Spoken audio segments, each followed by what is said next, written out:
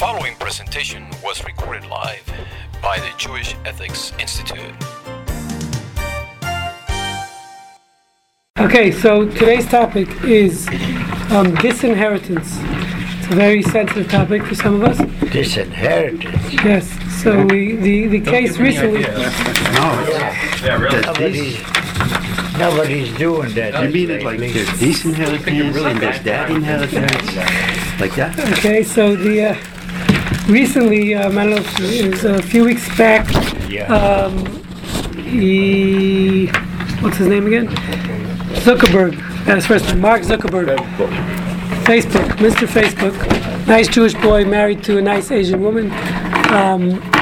He announced that he's giving away 99%. David, 99% of his 99% of his stock of his shares in Facebook. I believe his other stuff was also included. He's giving it away to charities. 99%? Yeah. So I think he just made like $20 billion in the last day. Price going up. Right. So the worth at the time he announced it, the worth was around $45 billion. 99% of his stock would be $45 billion. Okay. So he's giving it away to advance human potential and promote equality for all children in the next generation. Okay. Now this was right after the birth of his daughter. His daughter's name is... his son Max. Daughter Max. Right, their daughter Max. Right, so his name is Mark Zuckerberg. He's married to Priscilla Chan. He's giving away 99% of his stock. So I wanted to discuss that from the Torah perspective. Is that a good thing? You think, listen, he's giving it to charity. It's a great thing. So what is the halacha? What does Jewish law say about that? As far as taking your money and giving it away, not giving it to your children. So again, giving it to charity, you think it's a good thing. I don't know what charities he's giving it to. By the way, in actuality, if you read about it, and I forgot, I don't think I put it out, but there are many articles really, in essence, saying that it's really just a tax shelter. He didn't actually give it away. He didn't even open a foundation. He basically opened another LLC and put all the shares in that LLC. So he completely owns it. It's more or less a tax shelter. So there's questionable issues if he actually even really gave it away. He still owns it. He claims he's giving it away, but at the end of the day, it's going to go to causes, not to his daughter. But right now, he's still technically, it's under his ownership. But the 1%, he didn't say anything about it, I'm sure would go to his daughter. That's the assumption. That is the assumption. And that's probably a lot of money. That is true. So we're going to discuss that. More than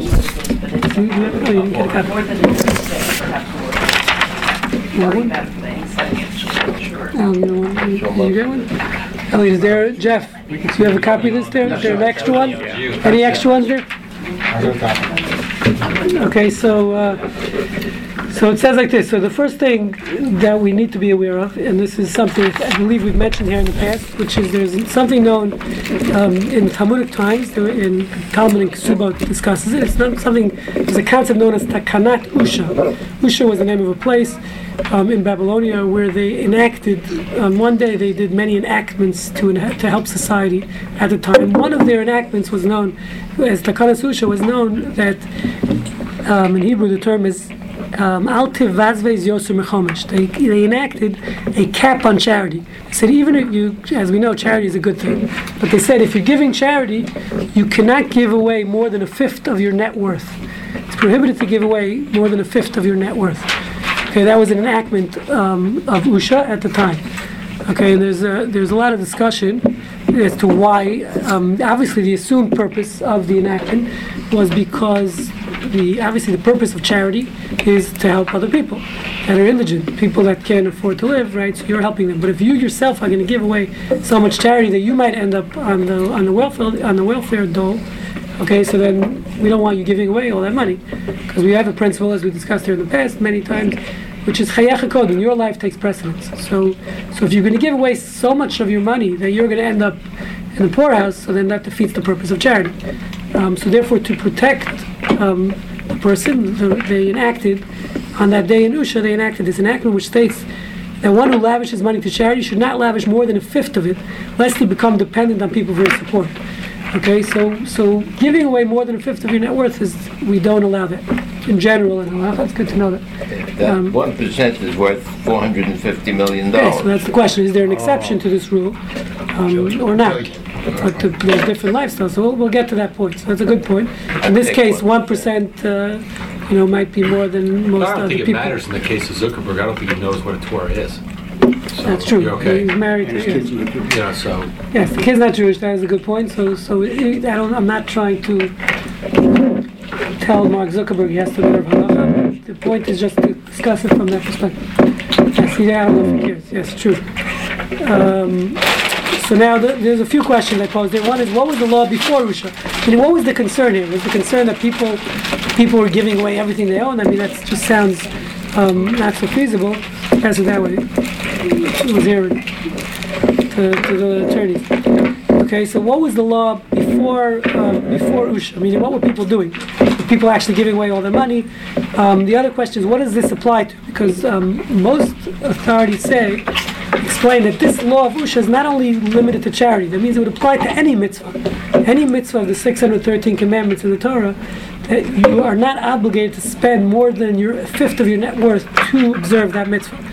Okay, so for example, let's say you're getting bar mitzvah and you need a pair of tefillin. Okay, so the tefillin cost more than a fifth of your net worth. So according to these opinions, that means you wouldn't have to buy it. You're exempt from wearing tefillin. You'd be exempt from performing a mitzvah, assuming the money that would cost doesn't mean making the party your son's bar mitzvah. That's not a mitzvah. That part's not a mitzvah. But meaning actually spending money on a mitzvah, right, you're not obligated to spend more than a fifth of your net worth for any mitzvah. It's taken from this law, even though the law initially was discussed in the context of charity, but some apply it to all mitzvahs. So it's good to know that. Again, this doesn't mean on negative commandments. That means Torah says don't kill someone. You can't say, well, it's going to cost me more than a fifth of my net worth if I don't kill this guy. Therefore, I'm allowed to kill. It means again positive commandments, only positive commandments. Negative commandments, you have to spend your whole net worth not to violate a negative commandment. Yes. What about a child? A child, set you fit through your network drive, no problem. Depends on the child. Let's not get personal. But so it's a good question. You're saying we know one of the mitzvahs is the first mitzvah of the Torah is procreation. So you're saying if you're having a child, it's going to cost you more than a fifth of your net worth. It's an excellent question because it is a positive commandment, it's not a negative commandment. That's a good question. And tuition, especially with Jewish day school tuition, it's a problem. Good point. I don't know the answer. I'm assuming it's a good question. Okay, so now the other question is if there's a discussion whether this is just advice or is it actually prohibited. Meaning, is it just saying, listen, if you don't want to get into the poorhouse, make sure you don't give away too much charity, because giving too much charity can get you, obviously, you might have to come out the hands out. But most authorities do interpret this ruling to say that it's actually prohibited. It's not just good advice, it's actually prohibition to give away more than a fifth of your net worth. Okay? Now the question that we're all saying, that we're discussing here, is there an exception? So for someone like Mark Zuckerberg, who's giving away $45 billion, but he still has a couple of billion after that, so is that an issue? I mean, do we say there's an exception to the rule for a billionaire? How does that work? Okay? So Alan, you're saying there's an exception here. If you're a billionaire, you're saying there's an exception. And where do you draw the line? What about a millionaire? Well, this is for Jewish people. I understand. He is Jewish. He himself is Jewish.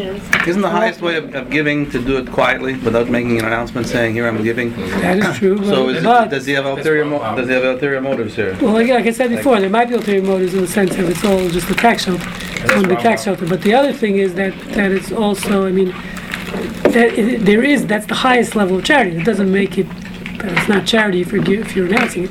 As a matter of fact, if your goal in announcing it is, if you've ever been into any synagogue in this town, we're not going to mention specific synagogues, but every piece of toilet paper has a sponsor on it, right? Has someone's name, sponsored by.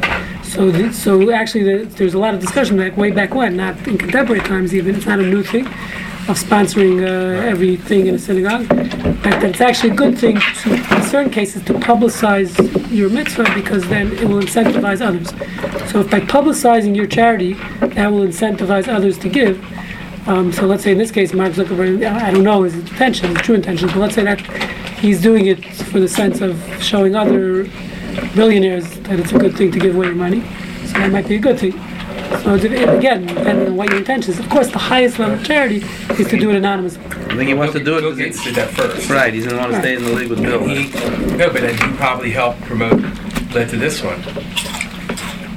He probably led to Mark Zuckerberg because he got the idea. That's what I'm saying. So you see, incentivizing with charity specifically is a good thing. People like what we call cover, like their name on the building, and like their name on the toilet paper, or whatever it is. The other thing I think makes this thing different, perhaps in the Jewish law, setting aside the issue whether it's Jewish or whatever, is the fact that he's not giving this money away now. He's giving it away after you. Okay, so that's a good point. So Yes. it could be different than saying because you can't get poor after Very you're good point. 30. That's an excellent point. So Steve is making the point. So this takanas usha seemingly would be, if we're saying the logic, the rationale behind it is the fact that you shouldn't end up in the poorhouse. So I'm giving it after I die. I'm putting it in my will, so that's not an issue. It shouldn't be an issue because over there I don't need it anymore. It's not for me. I'm not going to end up in the poorhouse. Okay, so that's a very good point. So we're going to get to that in a second. So the issue there is, so there's another, so if you look at source number 2, it says like this, it says there was a case in the Talmud, story, it says Mar Ukva. Mar Ukva was dying, he was a big rabbi, used to give a lot of charity, and he was dying, he said, bring me my charity records. He wanted to check his records to see how much charity he gave during his lifetime.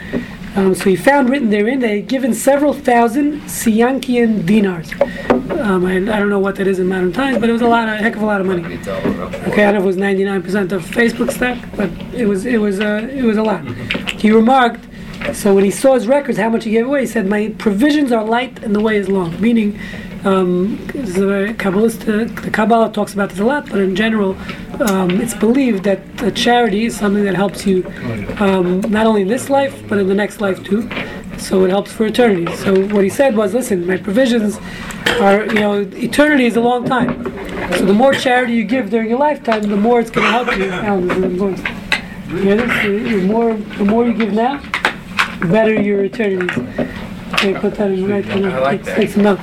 Okay, so he's saying, so he remarks, his provisions are light and the way is long. So meaning it's a long time, eternity. So he says he wants to give more. So he went ahead and lavished half his assets to charity. So again, he's on his deathbed. He gave away half his assets to tzedakah. How was he How was permitted? his life in eternity afterwards? I don't know. I haven't met him. Okay. Yeah, I'm scared to ask. Just seeing if the end's just. I'm not ready like to ask him that question. It's like The rabbis came up Hope with it's that. a long given time part. before you find out. Right, there's a great Holocaust story like that where the guy, Yeah, the rabbis came up with that give a lot. the guy goes. This guy was wearing his tzitzis in the camps. I'll tell you a great story. I read it from the rabbi that published. He was asked this question in the concentration camp. This guy was wearing his tzitzis and under his clothing, and there was a lineup, and the SS guard comes to him and says, "How could you wear in Germany?" He says, "Wear God's clothing in a place like this. It's all you've seen." And he slaps him and he says, "If I see you wearing it one more time, I'm going to shoot you." Of course, the next day, the guy is wearing his tzitzis again under his garment. So the SS guy is about to shoot him. The guy is pleading for his life. So he said, "Okay, I give you 1 hour. If you can tell me how you can still believe in God after all you've seen in a place like this, I won't kill you. Otherwise," he says, "you're dead." So an hour later, he comes to the guy's barracks, to the SS guy's barracks. So he says, "I don't have an answer for you. How I can believe in God?" He says, "There's only one person who could answer the question." He says, "I'm not ready to ask him yet." He said, so he let him go. The Nazi let him go. So in any case, so I'm saying I'm not ready to ask the question. To ask him how his So you eternity. go ask. I'll help you. You want to go ask. So he let him off. He let him off. So anyway, so the Talmud asked the question: How is he allowed to give away half his assets here? We just said, Takanat Usha, the enactments of Usha said you can't give away more than a fifth of your net worth. Here he's giving away half of his assets. So that's the question. How is he permitted to do so? In Usha, they enact the one who lavishes money to charity should not lavish more than a fifth. So the Gemara answers, the Talmud answers, that pertains only during one's life. As Steve said, that enactment was only during your lifetime. What you're going to give away after you die, you can give it all away. That's not a problem, because again, we're not concerned about you ending up in the poorhouse. If that's the concern, so what happens after you die is irrelevant. Okay? So that's what the Talmud answers. But now, so the issue becomes like this. There's still an issue. We're not going to get into the details, but the Torah does have a concept of what's called Yerusha. The Torah outlines in Deuteronomy as to who your money goes to after you die. Okay, the Torah says very clearly, there's different rules. It says, for example, the firstborn, and I don't want to get personal there, the firstborn gets a double portion. Firstborn male gets a double portion. Let's not get put. I don't want to. No fights. No fighting during class. You have to class. We have attorneys here. We have a state attorneys here. Finally, you got the answer. We have a state attorneys here. Now he knows why he's here. So again, so firstborn gets double portion. Now so now there is a halachic issue. Today, most people leave wills, and even those days, so there's a loophole, like everything in Judaism. There's a nice loophole, which is the loophole is.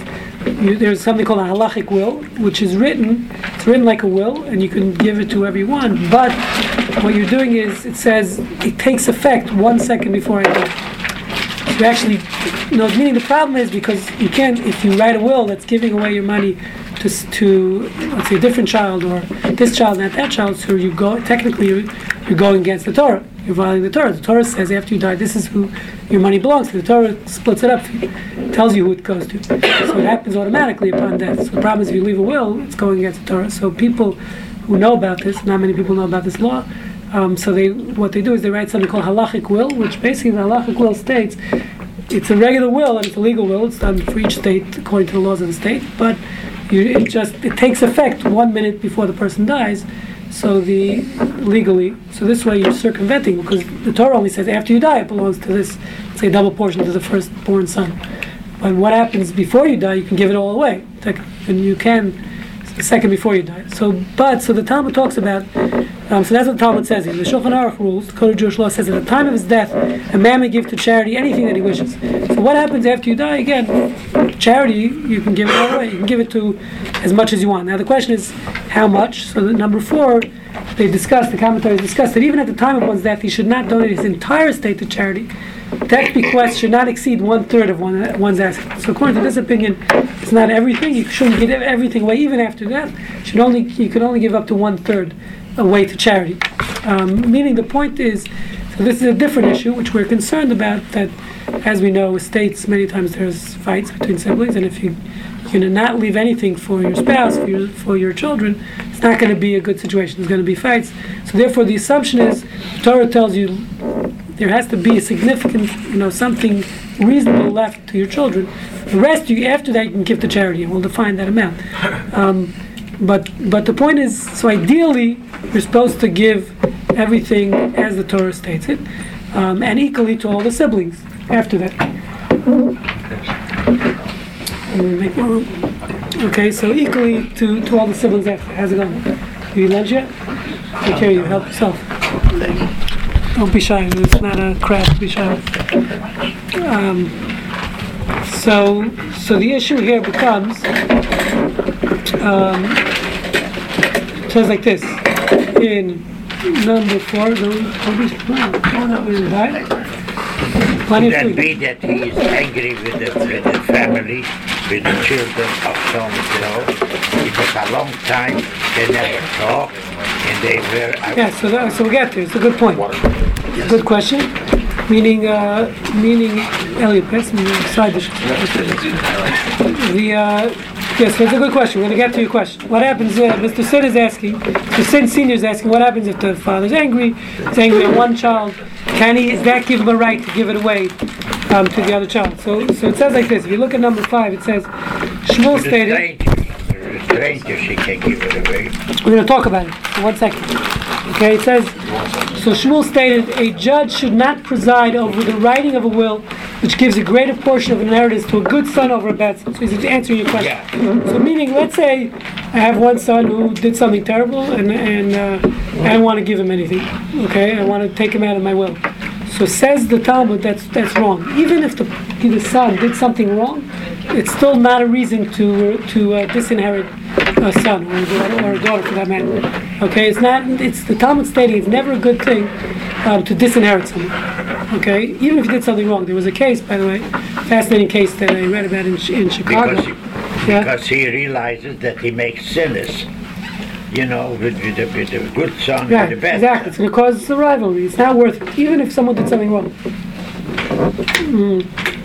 There was a case in Chicago. This is around 4 years ago. I actually met the attorney who fought the case. There was a case where a grandfather's name was Max Feinberg, I believe. Max Feinberg was a gentleman in Chicago, very rich gentleman. He left a will stating that leaving X amount, I don't remember the amount, for all his grandchildren, well, a nice amount, but only with the stipulation that if they married out, if they didn't marry Jewish, they're out of the will. Okay, that was his will. And he had something like, I don't know, at the time, 12, 15 grandchildren. One of them subsequently married out. And he contested the will in court. He said it's discrimination against the discrimination, and he contested the will.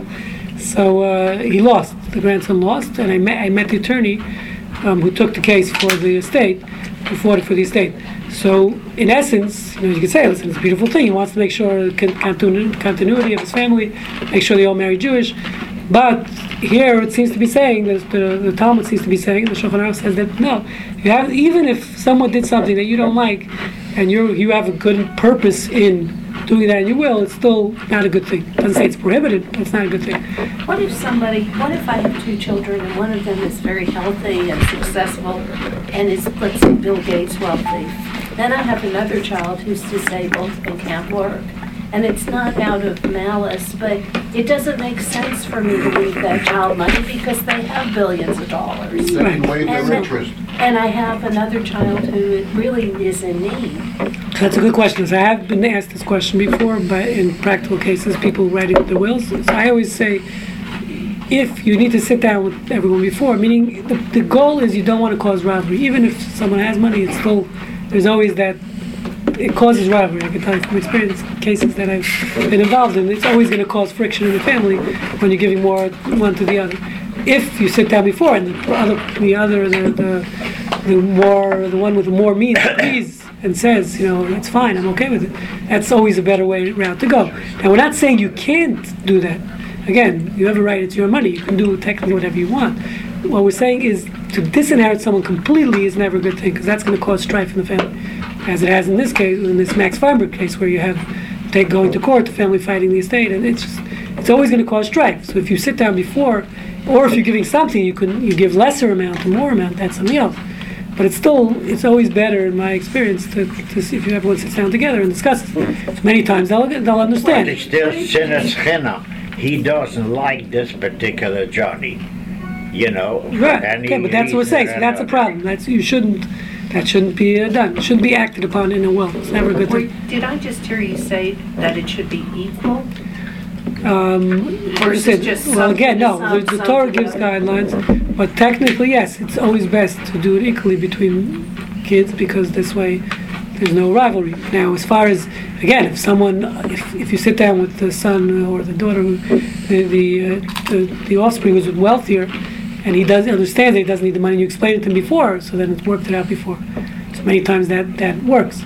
They'll be nice about it. This is really interesting. So what happens if you have, let's say, not a child, but a niece who takes care of you and does everything for you, and you have other relatives who never even see that. I understand. So again, it was just a case like that. I understand your question. So there was just a case like that. I believe it's also in Illinois. I just read a case a few months back, which was a case where this guy left everything to his caretaker and nothing to his kids. No. Listen to the case. I'm not talking about that. Yeah, I understand. You say it's a similar situation. Meaning, even though the kids did not visit him, and this guy felt like his caretaker, did everything for him, and it's going through the courts. It's still in the courts. They're contesting it, obviously. So it's always going to cause rivalry if you're giving it to someone. I'm just saying again. Okay, you can disagree, but I'm just telling you, in my experience, it's always going to cause strife in the family. It's just not worth it. I'm telling you from my experience, you need to be very careful when making up your will and do it in a way where it's not going to cause strife, because in most cases it's going to be strife. So it doesn't mean you can't give more to the person who needs it, but as long as it's discussed prior, then there's always your circle, your You'll create jealousy no matter what. That's the point. Yes. So now it says like this. It says, and that's what the Code of Jewish Law says. In this case, this exact case that I was mentioning, where you have this guy gave everything to the caretaker. It says in number 6, it says, one who leaves his property to another and leaves nothing to his legal heirs, even if they are not worthy. So again, they didn't come visit him. Let me understand. Is this a relative let's first read it. Let's caretaker first or a read it. non-family Let's first member? read it. So it's number 6. One who leaves his property to another and leaves nothing to his legal heirs, even if they are not worthy. The spirit of the sages does not rest well, but the acquisition is valid. So again, legally, it's binding. It's your money. You can do whatever you want. But again, it says the rabbis understood, and based on what I'm saying, also on experience, that it's not worth it. It's not worth giving away money to one to someone else and leaving the heirs out, because it's always going to cause major problems. So again, but it's a legal acquisition. It works. We're not saying it's illegal. We're just saying ethically it shouldn't be done. Okay, so that's important to understand. Again, if he had this particular cousin that he didn't feel that he owes him anything, and he was kind of mean to him or something, he didn't want to do something he told him to do. So in this particular situation, why should he be involved in the... So you're right. If it's a cousin, we're talking about someone who's legal heirs. He has kids. So we're talking about kids more. If it's listen, I don't have to give my third cousin, my estate. Now that's my choice. But the point is, if I have children, we're saying about giving it to one child, my legal heirs, or grandchildren, even that's what we're talking about.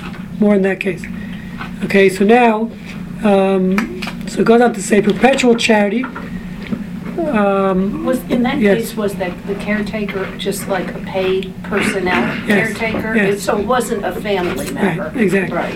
It could probably be either one then. Yeah, but I'm saying the concept is the same concept, yes. In either case, it's the same concept, which is meaning you're gonna make someone very unhappy. Oh yeah, but even in your mind, it might rightfully be so, but it's still not. It says that's what it says. The sages were not happy about it. So let's say that not that this would have anything to do with me, but let's say that my uncle left a lot of money to me but didn't give anything to my brothers and sisters, and unfortunately passed away. Am I doing yours. something It's yours. wrong? It's all yours, as long as you give some to charity. But it seems like I'd be facilitating.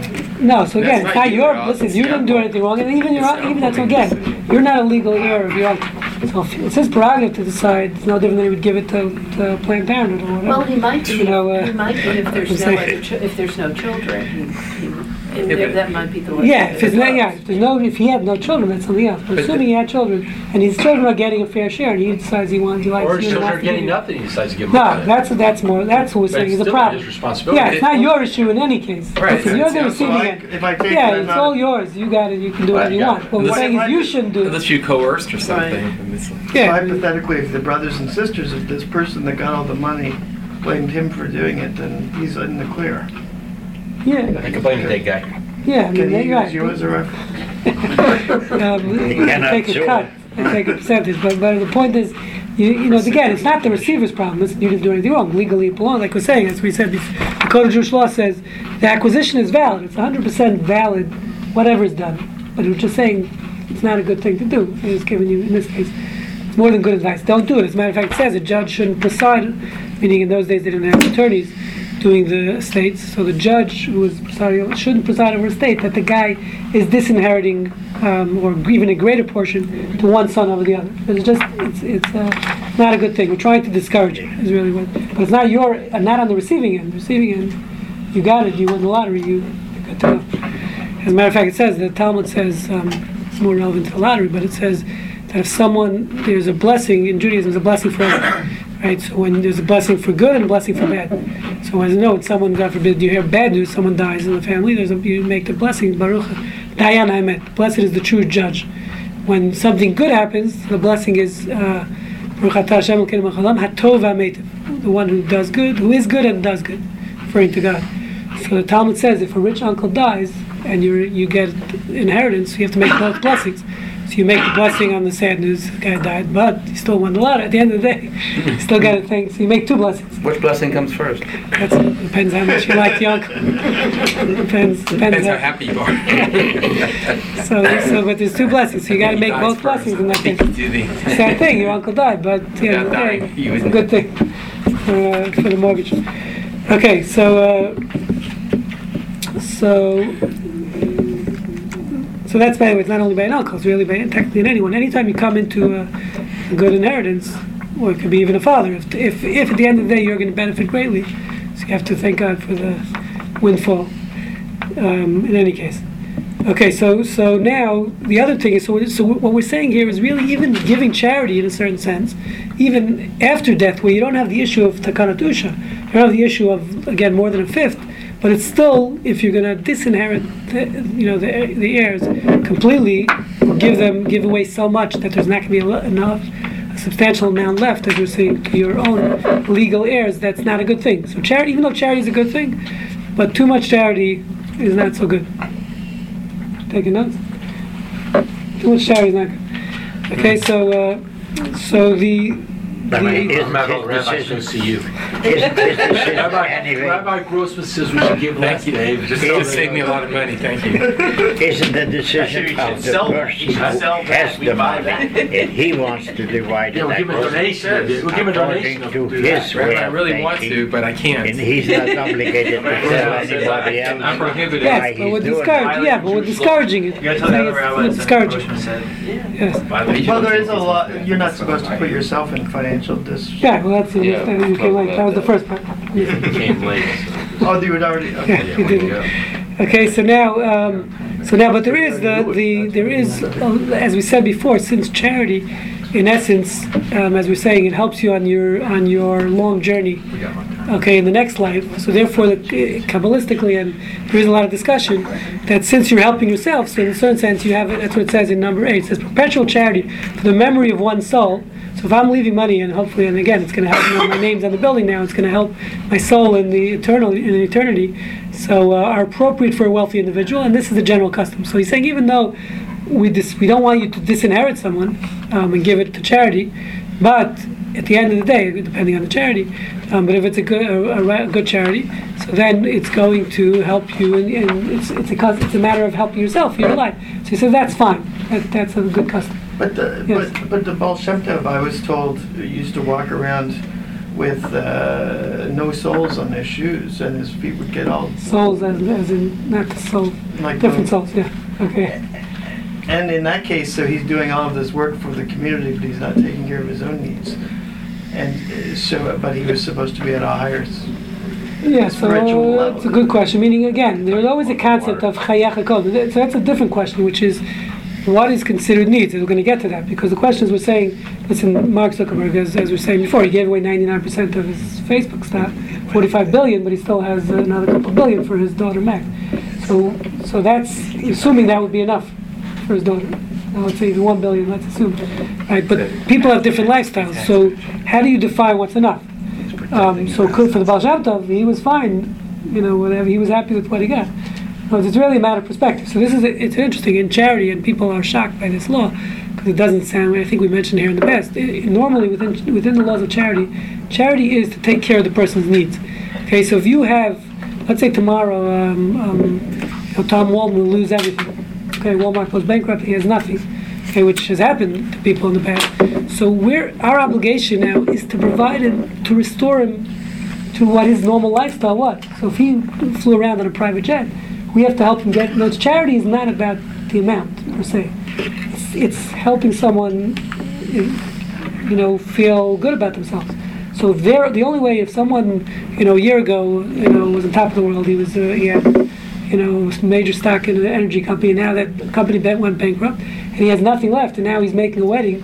Now, he could just serve, bread at the wedding, and, whatever it is, give something, but his status level, it would be an embarrassment. So our job is really the charity is to keep that person at their status. Now, obviously, it sounds crazy. I mean, you're not going to give the guy $millions when other people are starving. Okay, meaning that's in the ideal world. where we've taken care of the people who are starving, so now the person who's missing, now we can restore this guy to a status level. But in the real world, as we know, there's no such thing. I mean, it doesn't work like that because there's always people who need the money to eat. So then you're not going to give this guy his private jet. But ideally, if we had unlimited funds, then charity includes getting someone, keeping them at their status. And this has happened, by the way. I've dealt with people, in the last recession in 2008, whatever it was, people who lost. There are people who would be embarrassment for them to serve, certain things. They can make a cheap wedding, but if they don't have filet mignon at the wedding, everyone will know they're not doing well. So do you lend the guy the money to do that, to make that wedding? So it's a touchy subject. People hear that and they go, well, why should I help the guy? So that's where it plays a role. I don't remember what your question was, but I'm trying to answer. He doesn't either at this stage. It was more about giving charity without causing self-destruction. Right, no, so my point was the Baal Shem Tov, so he needs very little. So you might think, this is a poor guy, but the point is he can survive on that, and he can give away the rest. So each person needs to know what their level of living is, which we'll get to in a second. Because this, if you look at this, addresses this issue, which is the bottom paragraph. It says, Moshe Feinstein allows substantial charitable death bequests. In response to him, he was asked this question. Someone had given away most of his money in his will. Okay, and the kids were not happy about it. So he writes there. He says this was written, by the way, I believe in 1966. Says the year. Okay, so Moshe Feinstein allows substantial charitable death bequests as long as he leaves the sons a significant amount. And he declares, so this is what he writes, this is 1966, so I don't know what that is in today's numbers. He says, as long as he left each son $1,000, that's sufficient. So this guy gave away all his money to charity, and the kids were complaining. So Moshe says, listen, as long as he leaves something substantial, in his mind, something substantial was $1,000, which doesn't sound like a lot to me, even in 1966, but that was before my time. I can't tell you. So he says, leaving each son $1,000 is sufficient. He argues that even those who are not childless ought to worry about the post-mortem consequences of various sins, and regardless, it is always in one's personal interest to gain additional merit, meaning to give charity in your will, give some form of charity in your will, because again, that will help you in your future life. He further suggests that the prohibition against disinheritance applies only when it is motivated primarily by the desire to disinherit. So if you're doing it because you want to, because you're upset at that kid, so that's when he says it's prohibited. And the good deed is merely a secondary consideration. But where the primary motivation is the good deed, so I really want to support this organization. I really believe they're better, and I believe they'll do better with their money than if I give it to my son. Okay, so in that case, he says, where your motivation is not because you want to disinherit, because you don't like your son. Your motivation is you really want to help this cause. So he says, then it's fine. He says, then there's no prohibition of disinheritance. There's no problem at all, provided that the heirs are left a significant amount. Again, and that's where it gets into this definition. How do you define a significant amount? Each person's lifestyle is different. What's a luxury for one is a necessity for another. So that becomes, again, it's a slippery slope. It's a gray area in how exactly to define that. How do you define what's a significant amount? I don't know. It's a good question. Okay, so now I found also the Chafetz Chaim writes here. Chafetz Chaim says, do not lavish more than a fifth. That concept, as we originally mentioned in Takana Susha, he says, of lavishing more than a fifth is not applicable to the very wealthy. So this gets the question, as many of you said before, which is Mark Zuckerberg is an exception. The guy is giving away $45 billion, but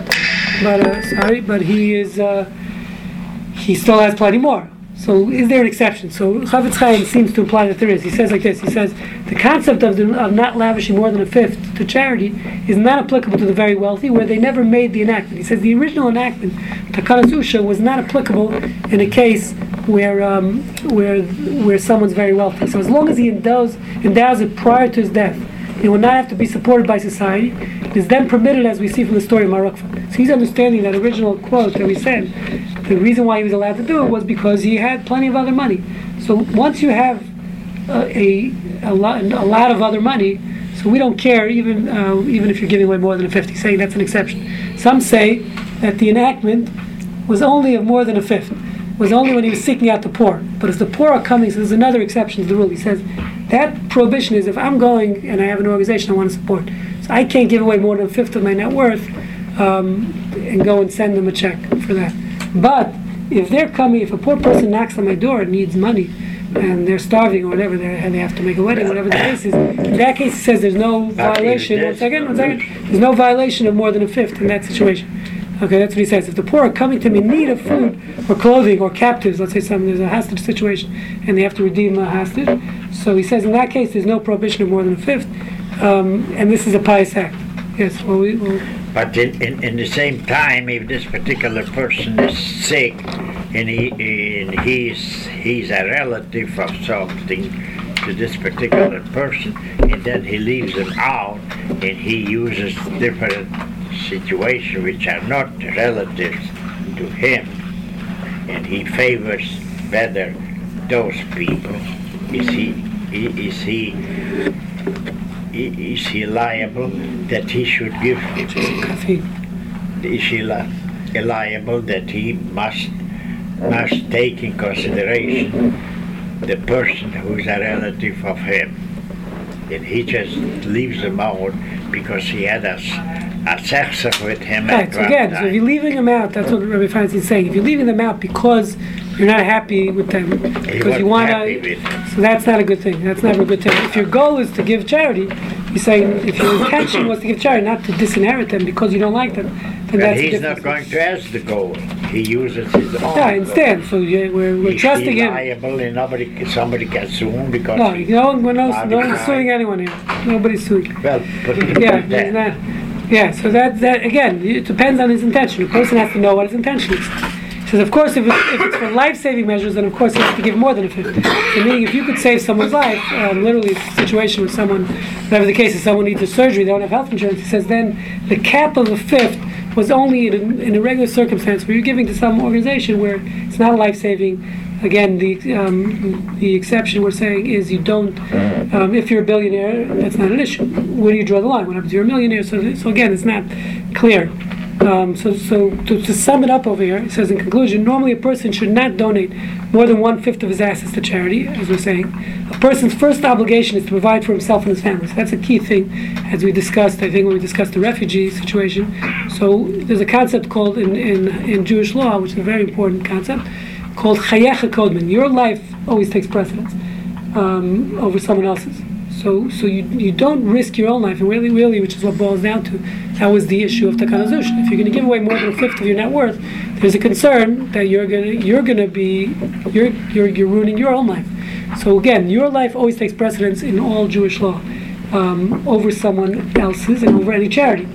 So therefore, again, it doesn't mean that if you need to make a payment on your Jaguar and someone else is starving, then you don't. That's not what it means. It means your life in the sense of a normal lifestyle.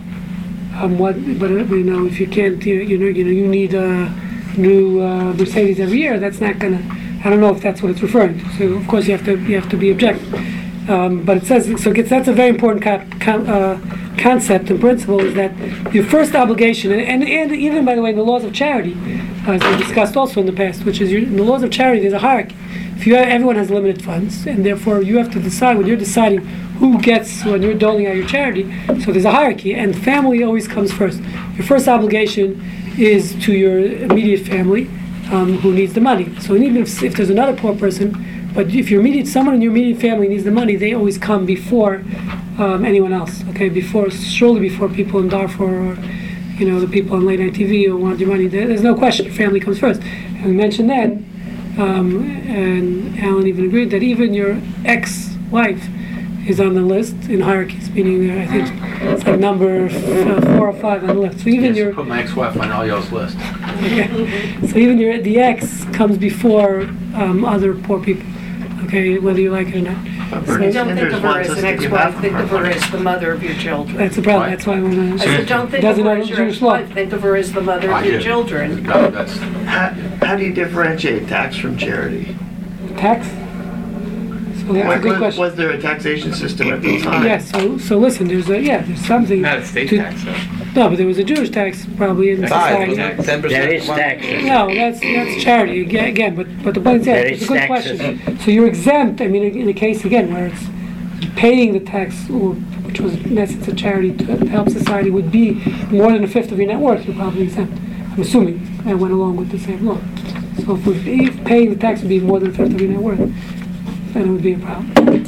So it's a discrimination case if they continue to pay the current tax rate because they're going against their religion. I mean, Bernie Sanders. Or even then with the Republicans. Because we're only supposed to pay, according to this, up to 20%. Right.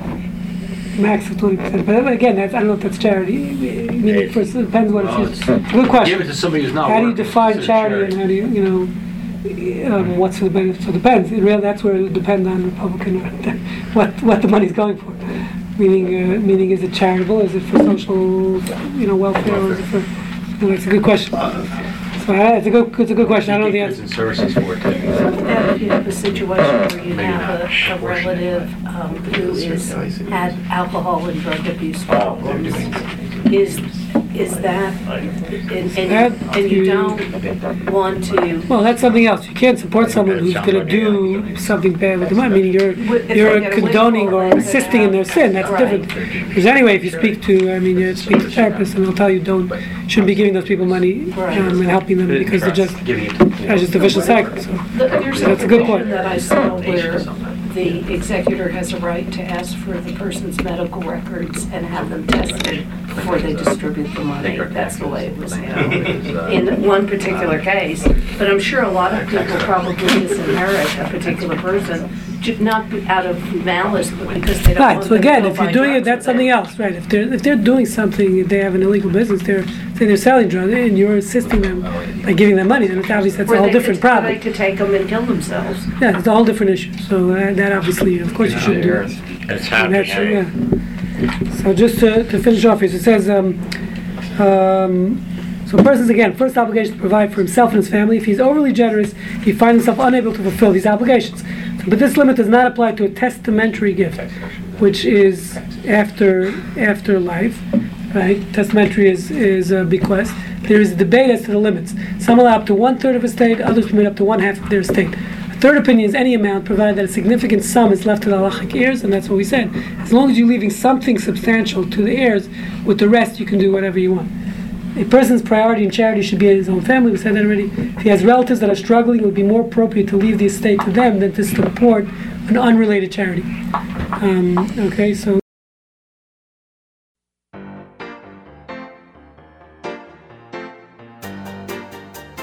You have been listening to the MP3 project from the Jewish Ethics Institute. For a complete selection of our lectures, please visit our website at j-ethics.org. Shalom.